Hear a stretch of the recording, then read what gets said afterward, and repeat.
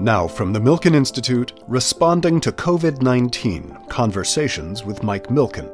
One of the other things that has come to light with regards to COVID-19 are health disparities in the infection rates, in the hospitalization rates, and in the death rates of certain communities. That's Frida Lewis Hall. She's the former chief medical officer and executive vice president of Pfizer. Trained as a psychiatrist, Dr. Lewis Hall shares her concerns for the emotional toll the virus is taking on essential support workers, as well as the strength and inspiration she draws from a song by Diana Reeves. She spoke recently with Milken Institute and Faster Cures chairman Mike Milken. Frida, thank you for joining me. Oh, it is my pleasure. Frida, it seems like generations ago that we became joined at the hip in our effort to accelerate medical research, find the cures for life-threatening diseases, and it's vivid in my mind today as it was then, Frida, that you told me that you had been home for Thanksgiving with your relatives. They were asking you, a person of such talent, the smartest kid in the classroom, a doctor, why did you sell out and join the largest pharmaceutical company in the world, Pfizer? And it just was seared into my memory banks that here some of the people telling you this were on Lipitor and other Pfizer drugs, not even realizing medical research and public health has been responsible for more than 50% of all economic growth over the past 200 years, and the greatest achievement of our humans' efforts has been the extension of life.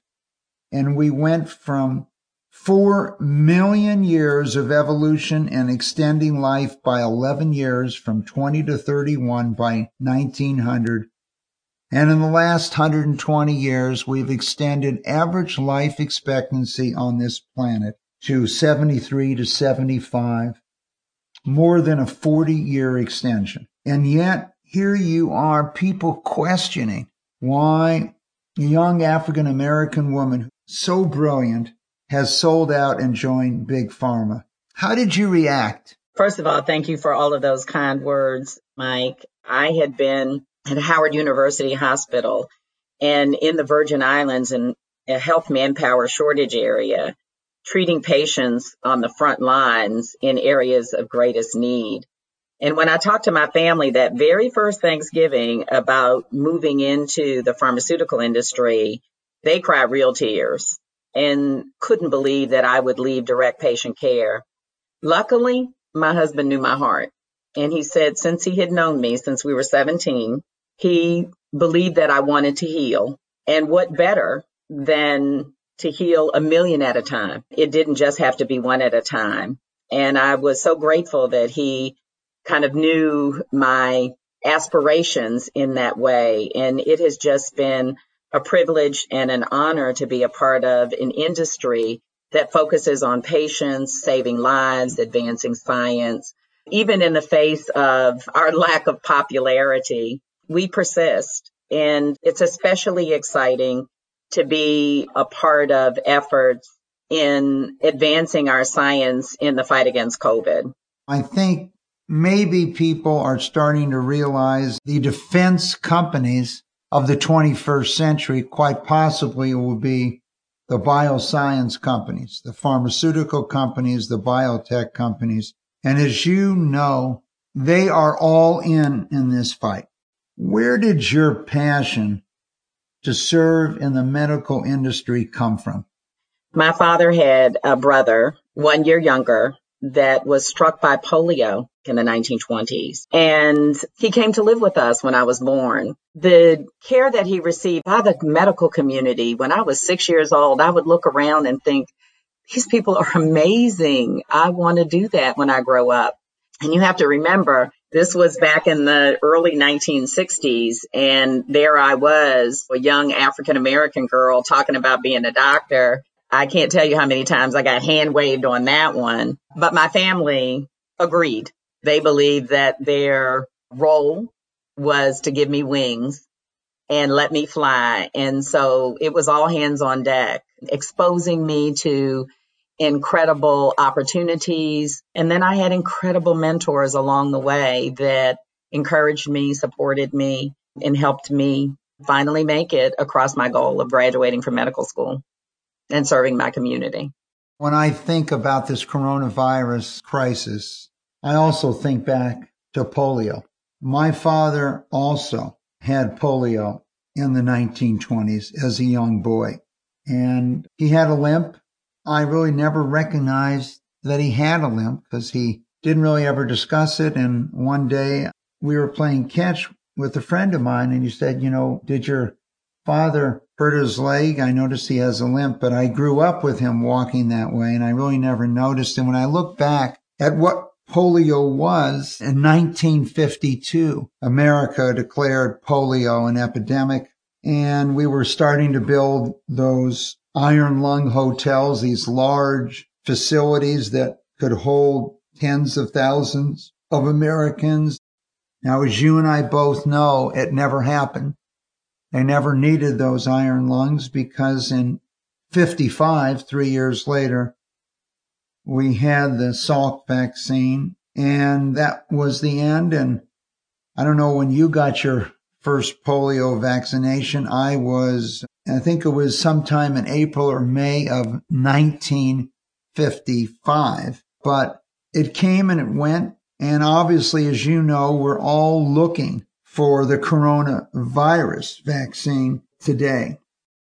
Frida, I remember being at one of our Partnering for Cures gatherings where we bring industry, government, academic research centers, philanthropists, patient advocates, all the people around the table, and you term the new term called meta-collaboration. What is meta-collaboration and how can it be applied to the coronavirus?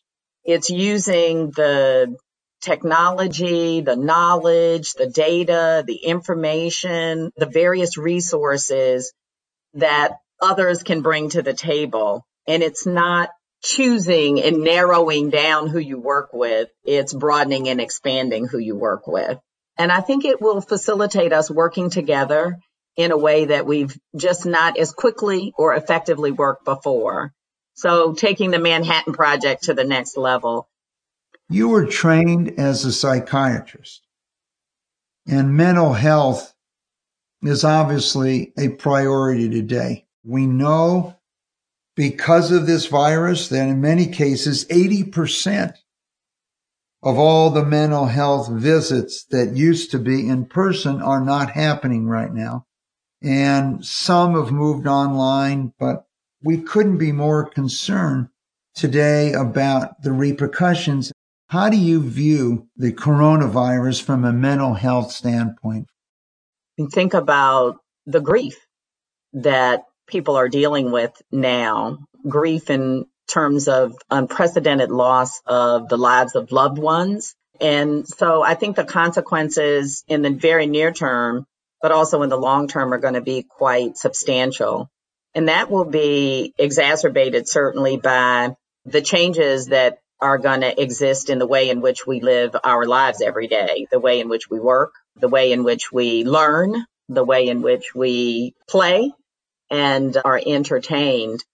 And I believe that the practices, the mechanism, the system will need to modify itself in order to be responsive. One of the other things that has come to light with regards to COVID-19 are health disparities. And you brought up mental health. Those two things collide for me quite dramatically because not only are the mental health consequences likely to be felt and experienced differently, depending on the community, your culture, your age, your gender, and your race and ethnicity and your geography and all these other factors. So we have a very important job in the near term to really understand disparities as they've shown up in the infection rates, in the hospitalization rates, and in the death rates of certain communities. 1 in 3 African Americans were hospitalized for COVID, despite the fact that we represent only about 13% of the population. 75% of those that died in Chicago were African American, but that population represented less than 33% of the population. We have a significant issue around disparities to understand better, and also in understanding what we'll have to do in the recovery as it relates to mental health. As you know, we are so focused on data. And so as we saw this disparity coming up, the first thing I could think of was food deserts, the microbiome. And when we see that hypertension, diabetes, prediabetes tell us those with those diseases tend to have the most serious and worst outcome, but their outcomes were so much better once they changed their diet, their lifestyle, and it helped energize their own immune system. It's an entire cycle. I think your leadership in this area over the years has just been outstanding, Frida. What we have not looked at that you've addressed here is the mental health issue, which I'm assuming is similar. Oh, absolutely. I think the data there is equally clear in terms of the amount of chronic and toxic stress that exists in day-to-day life. So if I think about, let's just do where we live, you had talked about economic disparities and how they affect where and how people live. If you think about urban environments, for example, where social distancing outside of your home or within your home may not be possible. Living in multi-generational environments, which many ethnic groups do, so that there are multiple generations in the home, which means you have a need to care for, but at the same time protect your elders, and that may become difficult. If you look at racial residential segmentation as a result of economic factors in communities, you're leaving families exposed to toxic environments, if you would, outside of the home that lead to all the conditions you just mentioned, such as asthma and chronic obstructive pulmonary disease, that inability to access healthy foods in food deserts or in environments where only unhealthy foods are available to you or affordable to you contribute to your obesity, the differences in diagnosed diabetes. I also want to mention the work environment for many communities. Mike, and you had touched on this earlier, the really interesting statistics about who works where. So for those that have been deemed essential, for example, about 25% of Hispanic and African Americans are working in essential or critical roles now versus 16% of non-Hispanic whites, from nursing staff and medical staff, EMTs, people who are working in grocery stores, who were picking up the trash, who were driving public transportation. These people are at exposed risk. They know it, and they're also dealing with the kind of the emotional disadvantage of facing this every day. Another interesting statistic is around Hispanics and their employment, where Hispanics represent only about 17% of the total employment population. They represent slightly over half of the agricultural workers who are very important and are under inordinate stress right now. African Americans, also very interesting, where 12 to 13% of the population represent about 30% of licensed practical nurses and licensed vocational workers. So these are people who are in constant contact with vulnerable populations who are bearing the emotional weight of infecting the people that they are charged to care for, but also of being infected themselves and then infecting the people that they love at home and in their communities. So all of these things weigh, I think, disproportionately on the mental health of communities as a layer on, if you would, of dealing with some of the other kind of basic concerns around COVID. Also in the work environment, because many of these roles that are occupied by groups that have basic health disparities in the first place also may not have sick leave, or at least not paid sick leave. They may be uninsured or underinsured. And so at the first time of an illness may neglect going to see a healthcare provider, and so may be diagnosed later, maybe undiagnosed and still infecting the people around them, et cetera, et cetera. So I think all of these are really important factors on the physical health side, but also weigh on the mental health side. Just a couple follow-ups to what you said. One of the things that really struck me as we searched for data at our various centers of the Milken Institute and all of our medical foundations was when we saw a correlation that maybe the best determinant of your health and your health risk appear to be your zip code. So it really underlines what you've said, that there's a lot of other factors, but it might not even be your race, or it might not be other things. It is the zip code as to where you live. And the other thing I wanted to follow up about this is, as you've outlined, for so many of us, we never thought of these jobs as essential jobs. But one of the things that's occurred here is that these jobs have become important to all of us.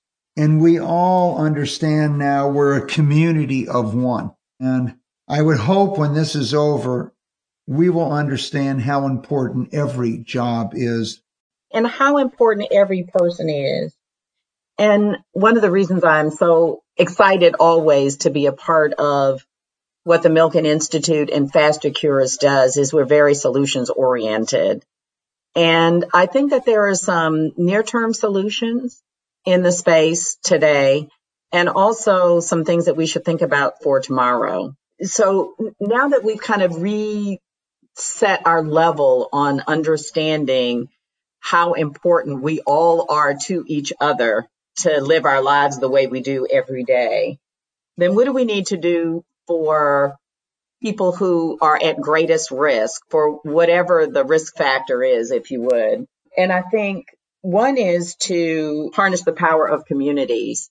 I think there's an opportunity that we understand, to your point, is it a zip code that's different? So the access to certain things in a particular community are less than they need to be to serve the needs for those in the community. How will we address that?